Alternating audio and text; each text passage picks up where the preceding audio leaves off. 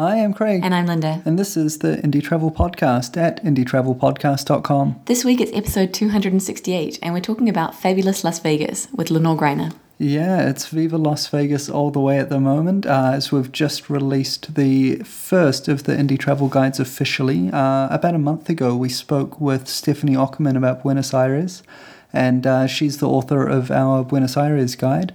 Lenore is the author of the Las Vegas guide, and we've just done the official launch. So it's been a week of sending out press releases and doing some interviews and all that kind of fun stuff. So I hope you'll come by the site and support those authors. Yeah, the books are really, really great, as I'm sure you're going to pick up in the interview that you're going to hear. But, I'm sure you'd like to hear it from us too. We have spent a lot of time working on these books, and they are really, really beautiful, really well written, fantastically edited, if I do say so myself. No, but, they are really good books, and I think you'll like them. Yeah, so if you're heading there or know someone that is heading there, please send them our way, and we'll make sure we look after them well. Wow, this week we've been looked after quite well by the weather gods of Austria. Goodness. It's been snowing, and it's been like the high the other day was 0 degrees. It was insane. Mad. Last week we had a false spring, so Craig was wandering around in his t-shirt. I had a light jumper on. It got up to 20 degrees when we were walking around Mödling, and then this week, the temperatures started to drop a little bit.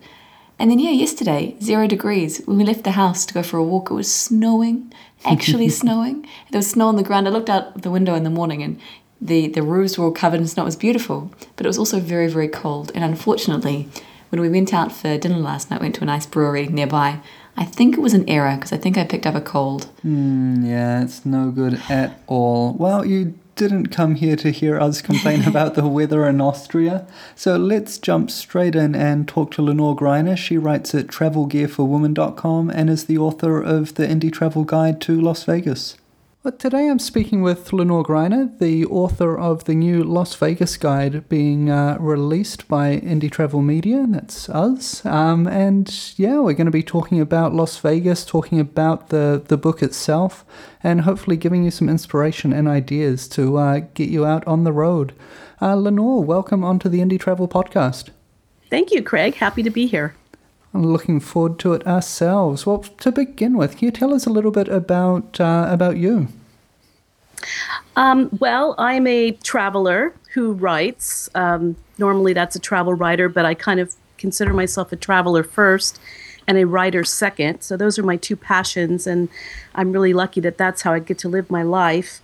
I first started traveling at 17. I took off for Mexico right after high school graduation, and at 19, I was living in Italy, going to school. So I've been really lucky that I got to hit the ground running as a traveler. So in the way that I travel is very experiential. I'm very curious. So I'll find myself in an ashram in India or riding horses with the gauchos in the pampas of Argentina. I'm really lucky, but I think you make your luck. So, yeah, I'm lucky that my passion matches my work. Just like you, Craig. Yeah, it's a very nice thing to have happen, and certainly something to be recommended. Well, today we're going to be focusing especially on Las Vegas, having just written the guidebook for it. What's your attraction to Las Vegas? What draws you there? The attraction, it's just, there's no place like it on the entire planet, for sure. And it's just the ultimate modern adult playground, I think. And, it's also continually evolving and changing. And what do you think attracts other people? Well, right now it has the motto, if it happens here, it stays here. So it's kind of giving people a hall pass to do things that they normally wouldn't do at home. It truly is a sin city. I mean, drinking, gambling, nonstop partying. I like to tell people in a nutshell, it's the only place where you can walk into breakfast with a cold beer in your hand and no one gives you a second thought. And the same might be said for places in Vietnam and Thailand as well. But there you go. That's right. Certainly That's right. Be the only place in North America. Well, I love those kind of places. Excellent. Well, is there more to it than that? Because that's, I think, the stereotypical vision that people have of Vegas is the okay, if I go to Vegas, I have to be prepared to party all day, party all night, and hit the tables. Is there something for other people as well? You know, it's funny you ask that because I'm not a gambler at all. My parents were gamblers. I grew up watching my dad in the Baccarat salon, which was always fascinating to me. But I'm not a gambler. And so when I go, to me, gambling just takes up my valuable shopping and spa time. And then there's so many other adventures that are awaiting you in Vegas. So it's not all be all end all gambling. I mean, you know, you can party like a rock star at a pool day club. You know, they have these day clubs instead of nightclubs now. You can get your own cabana, but, you know, you can also go to the museums and learn about the local mob history or Vegas's very interesting atomic legacy. They blew up about 100 A-bombs just outside Vegas. Or, you know, you can go see these priceless impressionist paintings. So it's really just crazy all there is to experience besides the gambling. So, you know, pick your poison. Yeah, I have to say the kind of Wild West history has never really appealed to me personally, but the idea that they were doing nuclear testing there and people would come down to watch, like that was the weekend trip, is let's go down to Vegas and watch them blow up some atomic bombs. You know, it's really funny because in the 50s, they would announce the tests in the newspapers so that people could get up early and watch the early dawn mushroom cloud, which I guess were very beautiful. And what's scary to us now is that they were actually attracting atomic tourists to come. It was another tourist attraction, which just sounds crazy right now in this day and age. Yeah, absolutely. It's certainly moved on a lot from there. Yeah. Well, let's roll back around to you as you visited Vegas in another way, I guess, for researching a guidebook rather than going there as a traveler. Did research and writing change your impression of the city? You know, a lot. I mean, I've been writing about Vegas for a long time, and the first time I went to Vegas was like how a lot of people go. I just ended up there. I had to go to attend a wedding. And so I think people don't really think about their first travel destination as Vegas, but you are going to end up there either for a wedding or a conference, or if you're traveling through the U.S., it's something that you have to stop and experience. But, you know, I always, no matter if I'm there visiting for fun, which is rare, I'm usually there in business, but whenever I arrive there, I'm always asking myself, how did this get here? I mean, when you come down the hill into Vegas, it's just this city with this crazy glowing architecture, and it's in the middle of this huge desert wasteland. And I guess that's always my impression when I go there. But the second thing is that I'm always impressed every time I visit is how unstoppable Vegas is. I mean, even getting hard hit by this economic crisis, because, you know, their tourist market is worldwide. And even after getting hit by this economic crisis, Vegas never fails to reinvent itself. And people are still coming from all over the world to experience it. Yeah, it definitely stands out. When I, as a foreigner, as a Kiwi, think about the States and think about the cities, it's kind of Hollywood, New York, and Las Vegas are kind of the standout iconic destinations in terms of cities to visit. How does that kind of affect normal life for people there? Well, you know, the locals rarely go to the Strip. I think they take advantage if there's some entertainer in town that they want to go see, like the Who's playing at the Hard Rock, so they'll go and get tickets. But the locals that I've talked to, they'll only go to the Strip if they have visitors in town. But I guess it's like when you're living there, you just get kind of inured to it. And really, once you go off the Strip, and because Vegas has really sprawled out into the desert, it's very suburban. You know, it's just got miles and miles of these neighborhoods and people kids going to school. And so it's got this really strange kind of double personality that always fascinates me. I guess the double personality as well is something you alluded to. There's kind of the shopping and spas and live like a rock star. And then there's kind of a flip side. There is stuff for families to be doing, and there is things for budget travelers to be doing that can't go and, drop a couple of $100 on the table. Right. I think one of the misconceptions is that you got to have a whole bunch of money to go to Vegas. And certainly if you want to spend, 40 grand a night at the Hugh Hefner suite in the Palms, you can certainly do that. And they're very happy to help you. But if you do your research, you can grab, like, for example, if you get an online, an advanced online booking rate of $129 at the Bellagio, that's possible. So you can really be at a very low budget for traveling in America and stay at this 5-star, top-of-the-line resort. I mean, it's kind of crazy. People don't really realize that. Yeah, it is something that kind of blew my mind as we were talking about the guidebook and beginning to plan it out. There's places that might have a rack rate of high hundreds of dollars or thousands of dollars a night, and yet they're available at that kind of prices. It's not it's certainly not hosteling, but you're getting a $1,000 deal for $100.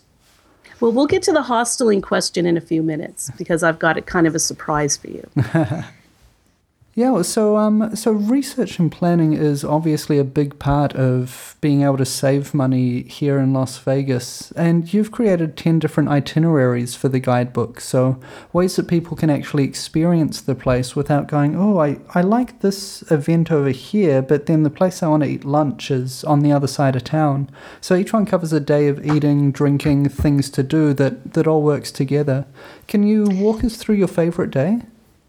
Well, I've got a lot of favorite days, but I created about, I think 10, and one's a day with family. Believe it or not, there's so many family activities, and geographically, I kind of start you in one place and let you work your way up so that you're not covering a lot of territory and wasting time because it is so vast. So the family day, I have a ridiculous Vegas day, which is really fun, and then my favorite, which is the adrenaline calling day for adrenaline addicts. So what I would do first is I'll go over to the Canyon Ranch Spa, their cafe, and the spa is in the Venetian, and it is a 100,000 square feet plus huge place. I can't even tell you. It's got a climbing wall. It's got everything. You can get spa treatments, acupuncture, classes. It was amazing. So I would start with an organic breakfast there, and then I would head up to the Las Vegas Speedway and take 5 laps in a non-street legal Ferrari F430 F1. And that's just the ultimate adrenaline high. And I would do that again in a heartbeat. That was just so amazing. And then after I've come down from that, there's a place you can do indoor skydiving on the Strip. So they put you in a suit and you can actually dive and do skydiving indoors. Oh, wow. Is that with a giant fan below you, like a big turbine? Yeah. They got a big, aircraft turbine. That, of course, is covered with, a netting so you don't, land in it. But they help you and you jump in it and then you can start twirling and you can pay extra to get videoed, and it's just really awesome. And then people don't know, but you can go surfing in Vegas at a beach. That does not seem right to me. You're in the middle of the desert. Tell me about surfing.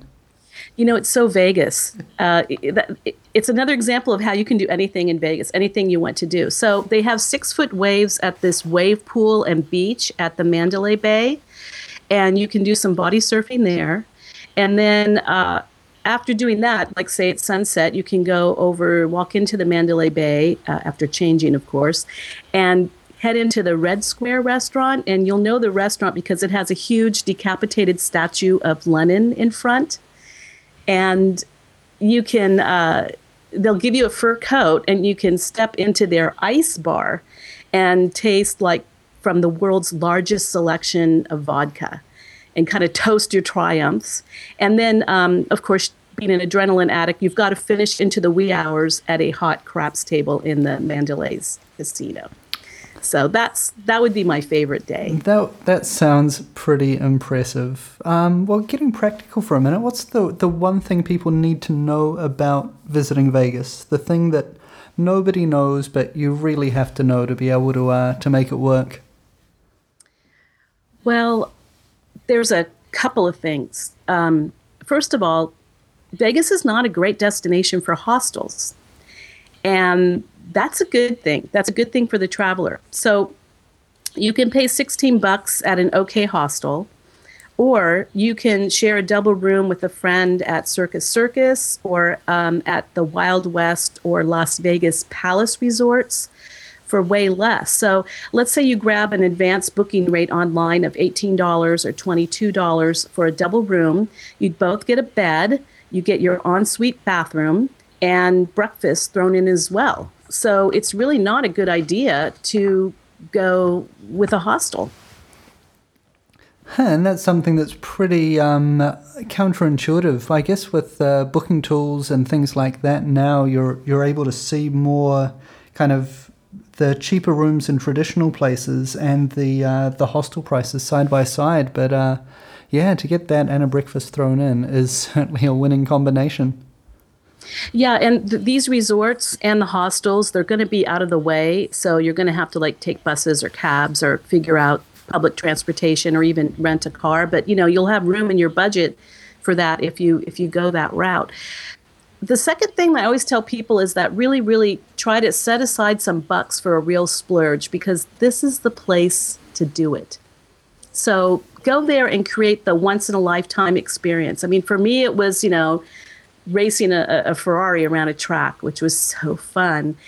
But, you can go dine at the top of the quote-unquote Eiffel Tower in their upscale restaurant there, enjoy the view. The Bellagio water show is right below. Or you can, buzz the strip in a helicopter at night, which the views of the lights of the different casino resorts is really spectacular. So,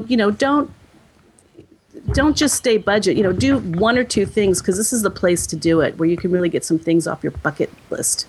That's awesome. Well, you referred a couple of times in the interview to kind of the size of Vegas, and we haven't really talked about that at all. So in the book, we've broken things up into two different neighborhoods, the Strip and downtown. Can you give us a brief précis of both of those and how they work into the bigger city? Well, Vegas is, as I mentioned, really big, and it just sprawls into the desert. But the two main areas, it's really simple. There's the Strip, which is south of downtown. And then there's downtown, which is the older part of Vegas. And that's where the Wild West atmosphere really started. I mean, Fremont Street used to be just a dirt street with a bunch of saloons and gambling halls where people would ride their horses in for, a shot of whiskey.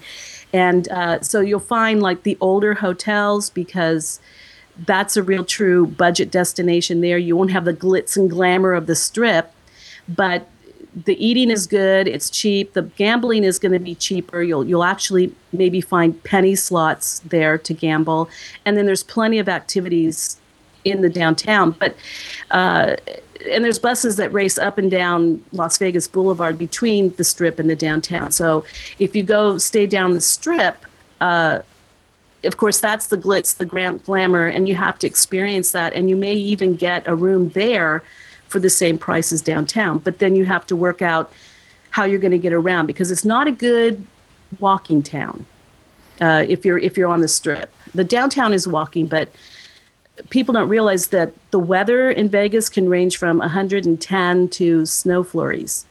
So the casinos have tried to make this very convenient for you to reach their casino. So they have bridges, there's a monorail, there's a city bus that goes up and down that's very cheap.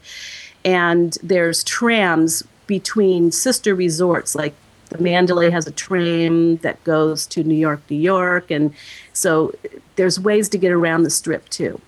I hope that answers your question. It's kind of a long answer. Yeah, that's excellent. To wrap things up then, Lenore, we have just a few minutes left, but you've got two Las Vegas myths for us to get into before you go.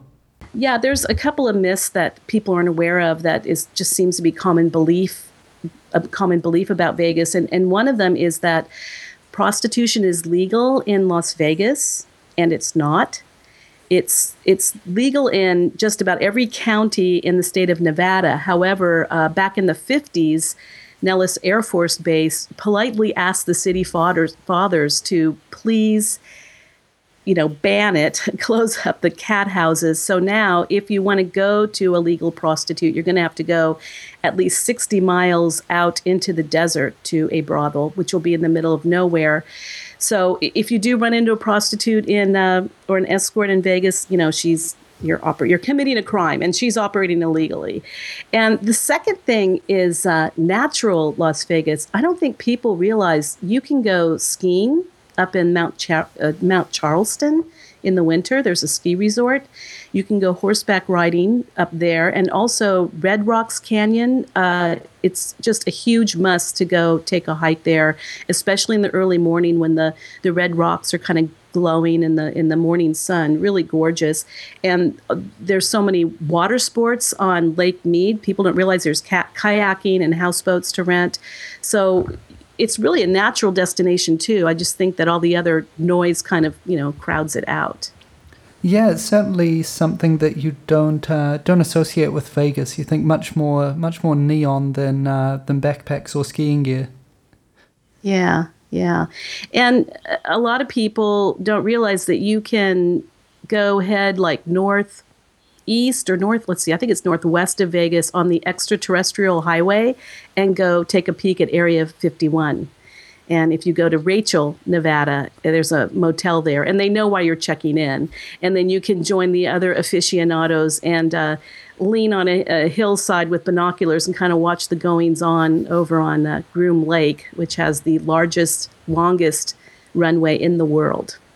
So that's kind of a cool thing people don't realize you can do outside Vegas. That's nice. So if Vegas isn't strange enough for you, you can head up the road to Area 51. That's right, and avoid being arrested by security.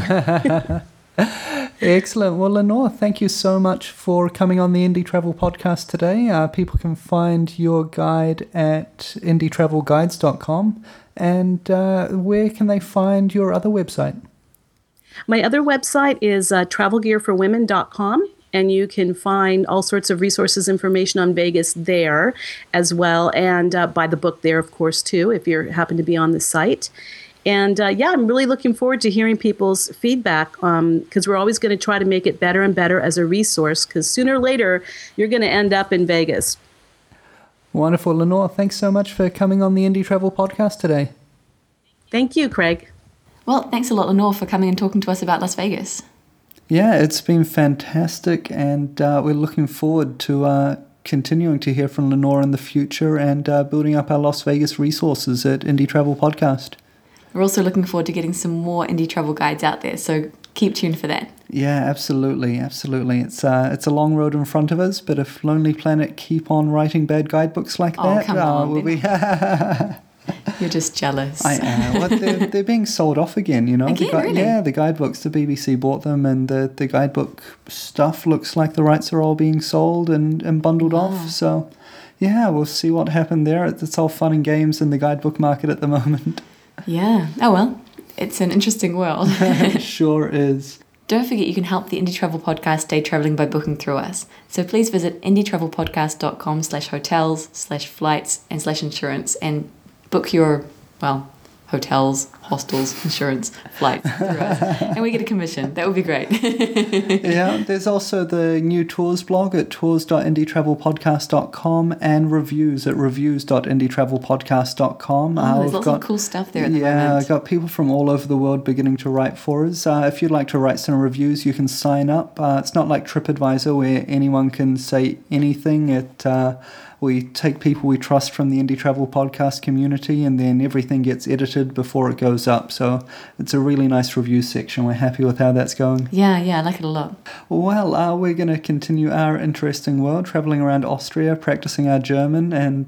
Sehr gut. Yeah, sehr gut. And, have a great week. Until next week, travel well.